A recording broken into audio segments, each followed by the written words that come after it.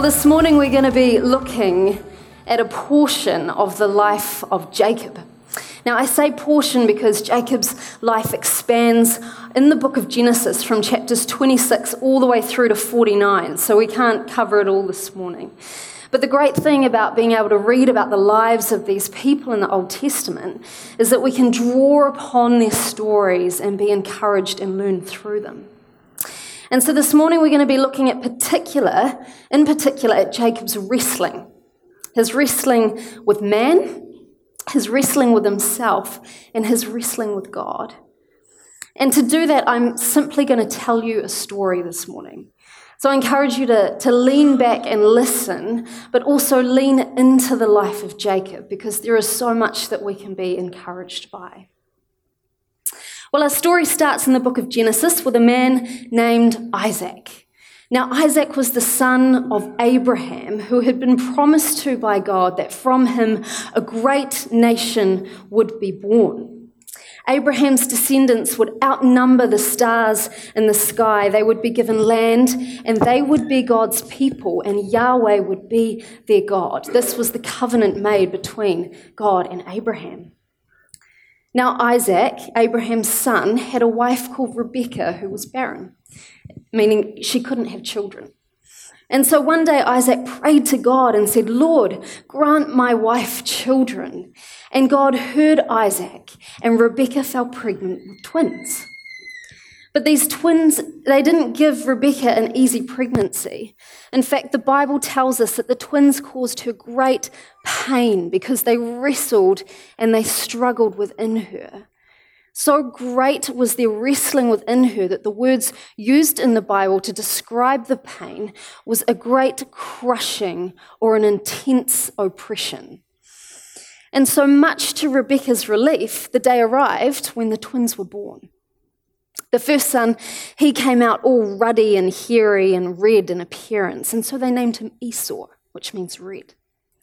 The second son, however, quickly followed, literally grabbing onto the heel of his brother, and so they named him Jacob, which means heel grabber, deceiver, or cheat.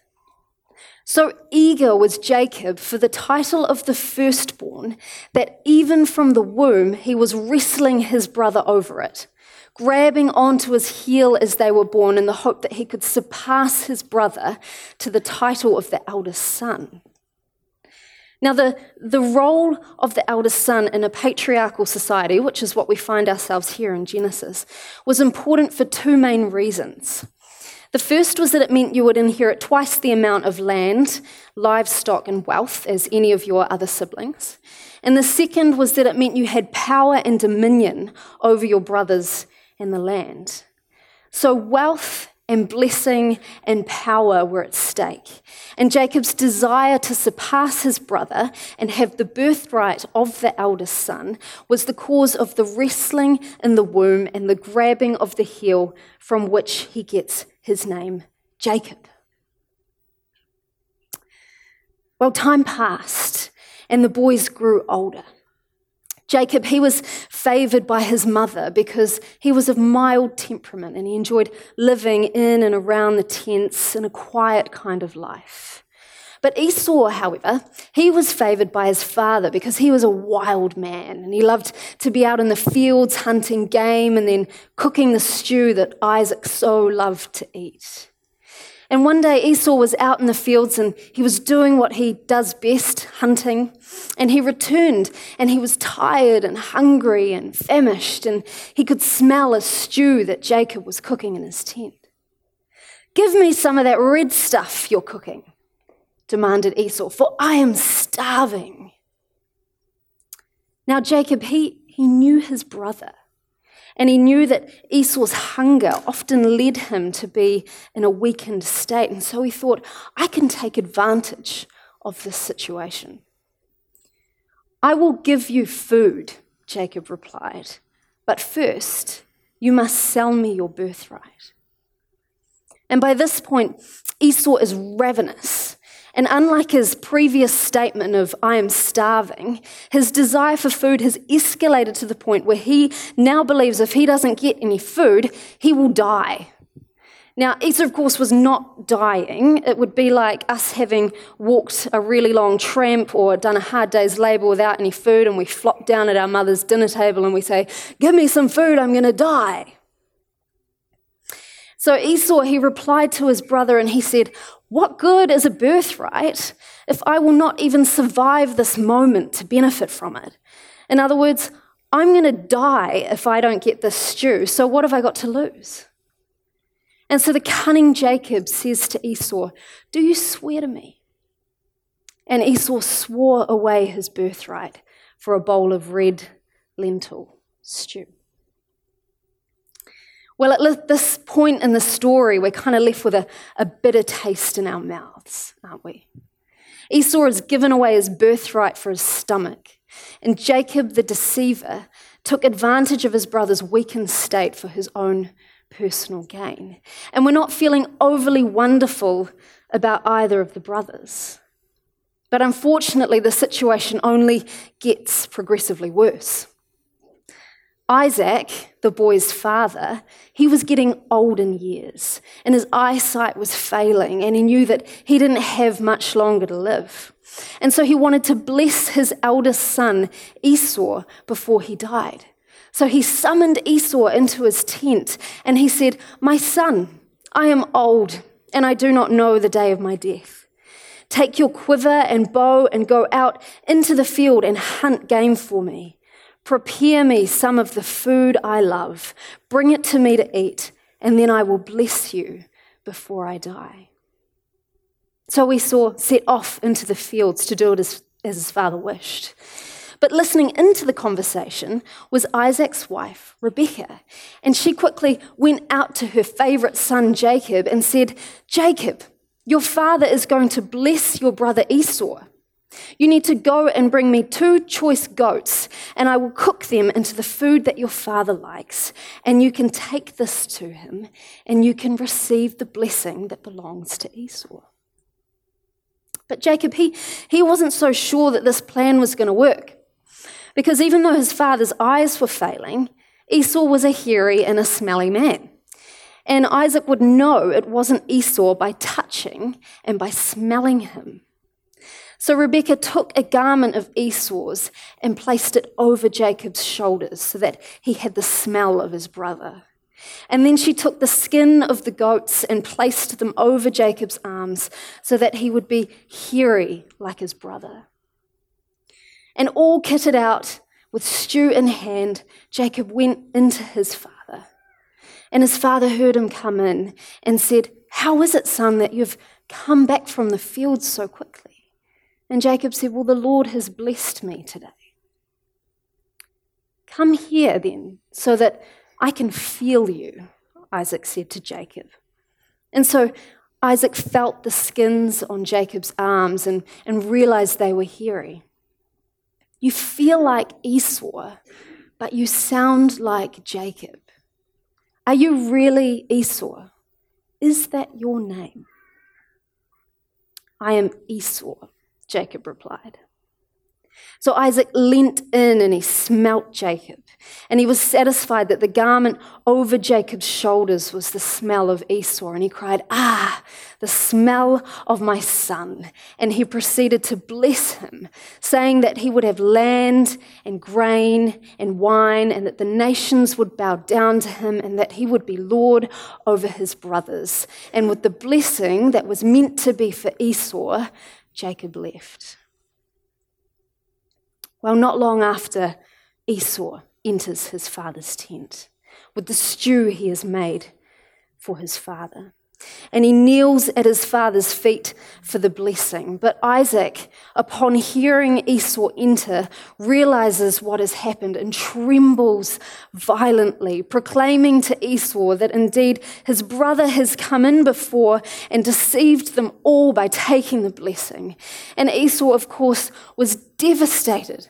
And he cried out, "Isn't he rightly named Jacob?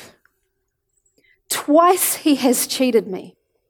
He has taken away my birthright, and now he has stolen my blessing. Isn't he rightly named Jacob, the liar and the deceiver and the cheat?" And so Esau wanted to kill his brother. And his mother heard this and quickly found Jacob and said, "Jacob, your brother wants to kill you. You must flee to the land of Haran to your uncle Laban's household." So Jacob set off, fleeing the fury of his brother. Jacob, the deceiver, was now on the run, and he journeyed away from his father's land on toward the land of his uncle Laban. Well, one night on the journey there, he settled down to sleep, and God, Yahweh, appeared to him in a dream. And Yahweh spoke to him, and he said, "I am the Lord, the God of Abraham your father, and the God of Isaac. The land on which you lie I will give to you and to your offspring, and your offspring shall be like the dust of the earth, and you shall spread abroad to the west and to the east and to the north and to the south, and all the families of the earth shall be blessed in you and in your offspring. Know that I am with you and will keep you wherever you go, and will bring you back to this land, for I will not leave you until I have done what I have promised you." Yahweh, God, the God of his father Isaac and his grandfather Abraham, was now introducing himself to Jacob, confirming to Jacob that the blessing promised to Abraham all those years ago was now promised to him. "How awesome is this place," Jacob declared. "I will call this place Bethel, because the Lord is present here." And with God's promise in mind, Jacob carried on his journey toward the land of Haran in the east. Well, Jacob spent many years in Haran. He married Laban's 2 daughters, Rachel and Leah, and he had many sons and livestock and possessions and worked tirelessly for his uncle. But after a long time living and working there, his relationship with his uncle Laban began to get very tense. And so again, God came to Jacob, this time telling him that it was time for him to leave the land of Haran and return back to the land of his father, to return back to where he came from, and that as he went, Yahweh, God, would be with him. And so it was with Laban behind him. Jacob set off again, this time acutely aware now of what was awaiting him. Because the reason for his time with Laban in the first place was because he was fleeing the wrath of his brother Esau. And now Jacob's fleeing again, but this time back toward his brother who he cheated out of his birthright and blessing. So Jacob's naturally feeling pretty nervous about this encounter. And so he quickly starts to make plans. And he gathers together some men and he asks them to carry a message to his brother in the land of Seir, the country of Edom. And he says, "Tell my brother, your servant Jacob is returning with his wives, his children, his flocks and slaves. And he is letting you know so that he may find favor with you." And so with the messengers gone, Jacob's back nervously awaiting their return to hear what his brother's response is going to be. And this is what they report back. "We came to your brother Esau," they said, "and he's coming out to meet you. Him and 400 of his men."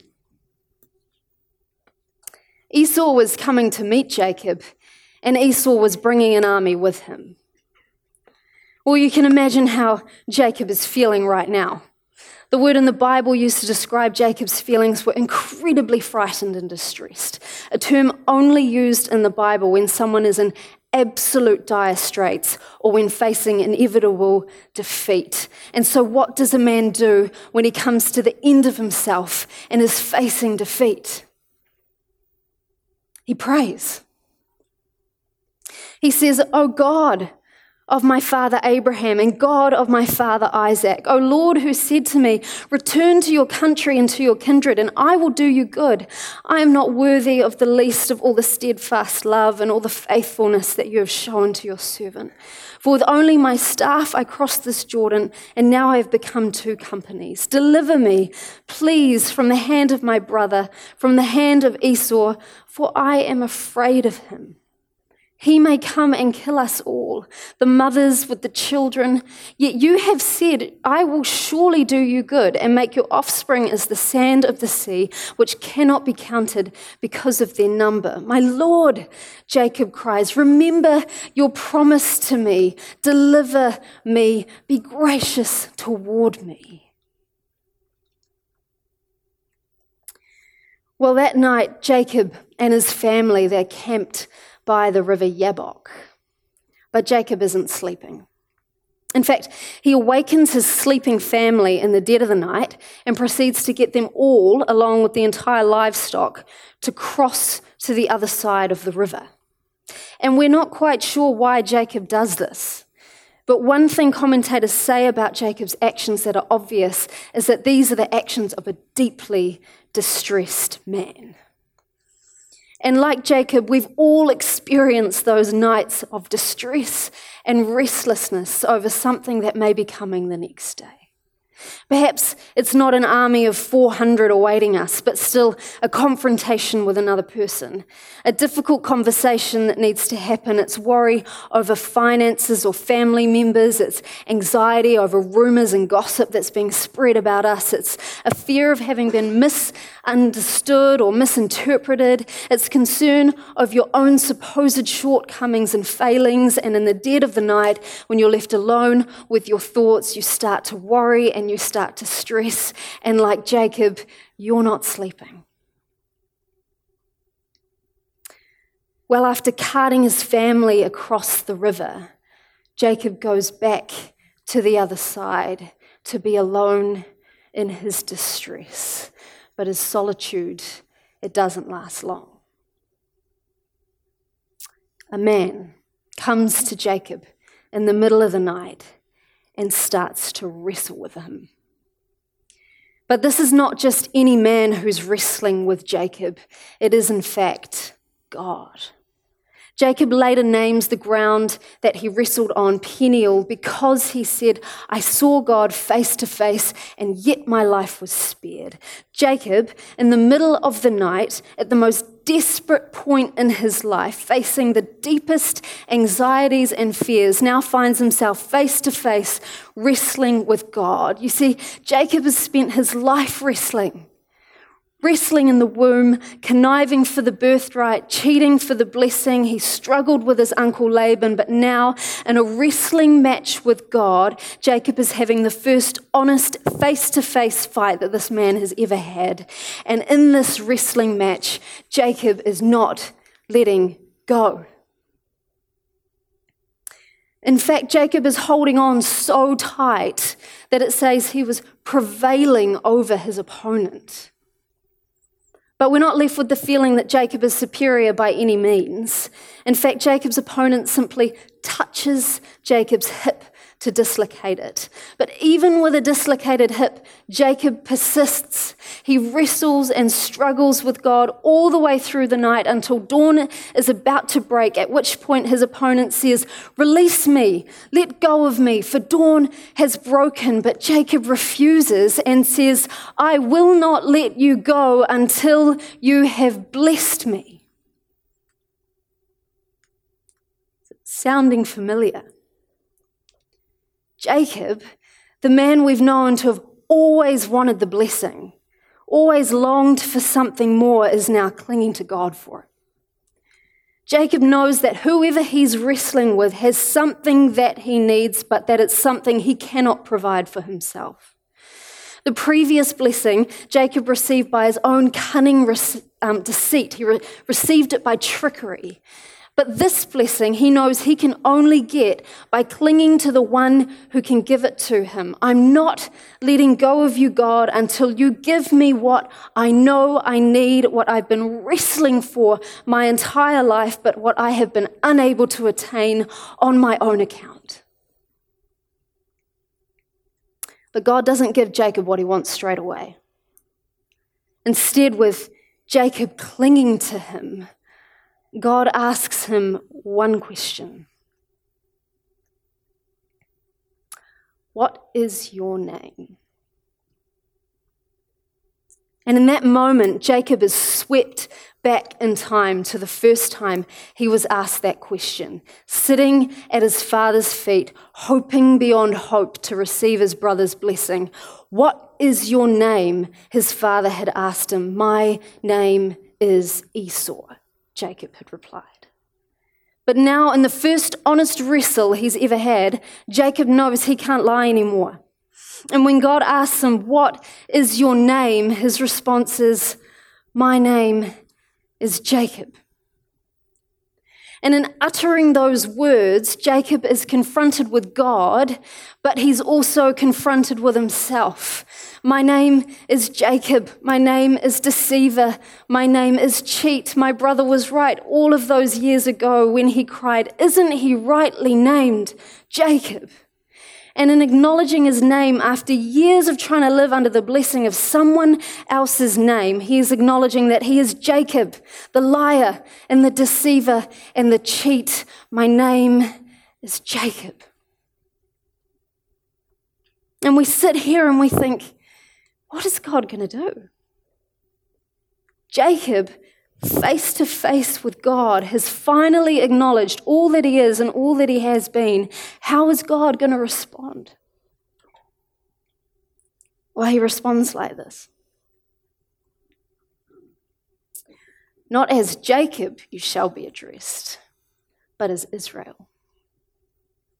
God gives Jacob a new name because God never leaves us in the old. He is always redeeming and drawing us into the new. Yes, your name was Jacob, but you're not going to be called Jacob anymore. I'm giving you a new name, and it will be Israel. Israel, that means you have wrestled with God and you have overcome men. And we know Israel became the great nation of God, the people that through thick and thin, God never, ever let go. Not as Jacob you shall be addressed anymore, but as Israel. Well, God then readily blesses Jacob. And dawn breaks, and the day of meeting his brother Esau arrives. And along with his family, Jacob starts the walk toward his brother in the distance. This time, however, after the wrestle the night prior, Jacob is limping. Jacob, essentially weaker than he was the night before, now has to confront his brother with a limp. One commentator says that the new name will forever remind Jacob of his new destiny. The new limp will forever remind him that in Peniel, Jacob met for the first time the one who can overpower him. I like to look at it that with every step Jacob took toward his brother, he was thinking, who am I leaning on? This isn't on my own strength anymore. Who am I leaning on? And in the distance, Jacob sees his brother with his 400 men. And as they get nearer, Jacob places his family behind him and walks out in front, bowing to his brother Esau as he approaches him. And this was Esau's response. Esau, however, ran to meet him, embraced him, and flinging himself on his neck, kissed him as he wept. A surprising response from a brother who had previously wanted to kill him. But for some of us here this morning, the words may feel strikingly similar to a parable in the New Testament that Jesus told, which is the parable of the prodigal son. After the son had taken his alive father's money, essentially declaring him dead, and then squandered his inheritance in lavish living and prostitutes, this was the father's response when the son came home. But while he was still far off, his father saw him and was filled with compassion. He ran and put his arms around him and kissed him. Both of these scenes are meant to parallel each other to remind us of the gracious, lavish love of God and his continual embrace. Just as the father embraced the son, just as Esau embraces Jacob, so God embraces us. And even more remarkable is the word used to describe Jacob's wrestling with God. The Hebrew word used for wrestling in Jacob's story is abak. And the word used to describe the embrace he now finds himself in is habak. Both words deriving from the same root Hebrew word, abak for wrestling, habak for embrace. One sound different so that the Hebrew readers would have known that often there is very little difference between our wrestling with God and his embrace. In our wrestling, in our clinging, is where God's most intimate embrace is found. And although we all know how deceitful Jacob was, the beautiful thing about this story is that God wants to redeem any situation. But in order for Jacob to go through this time of redemption where God redefined who he was, he went through a wrestling period where he did not let go. He kept on clinging. But how many times when we're wrestling with God do we let go? And maybe as we're wrestling, we just give up too easily. But for Jacob, it was in that wrestling that the embrace of God was most intimate and most present. It's when we wrestle with God over a broken relationship, or wrestle with him over our direction in life, or the death of a loved one, or even wrestle with him over things we thought he was involved in, but now appear to be falling apart. But like Jacob, we make a choice whether we hold on to God or we let go. But when we hold on to God, that's when the most intimate embrace, that habak from the abak, is found. That's when God reforms us and renames us. So if you're in that moment and you're here this morning struggling, keep holding on. Keep wrestling like Jacob, because the morning will come and you'll realize that wrestling was God's embrace all along.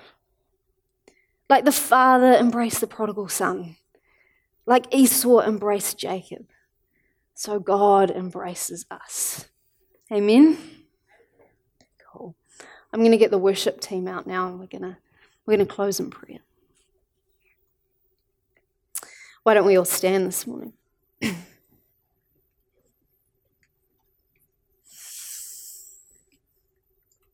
God, we come before you this morning so thankful for the life of Jacob, for the encouragement and learning we can glean from his life. And though it seems odd to pray, God, we also thank you for those times in life when we wrestle, because it demonstrates a God that desires an intimate relationship with us.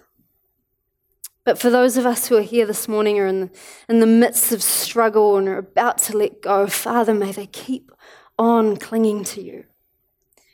And for those who are just at the end of themselves, Lord, I ask that you meet them in that place. We thank you, God, that you're a good and loving and gracious God and that you never, ever let go of us. Amen.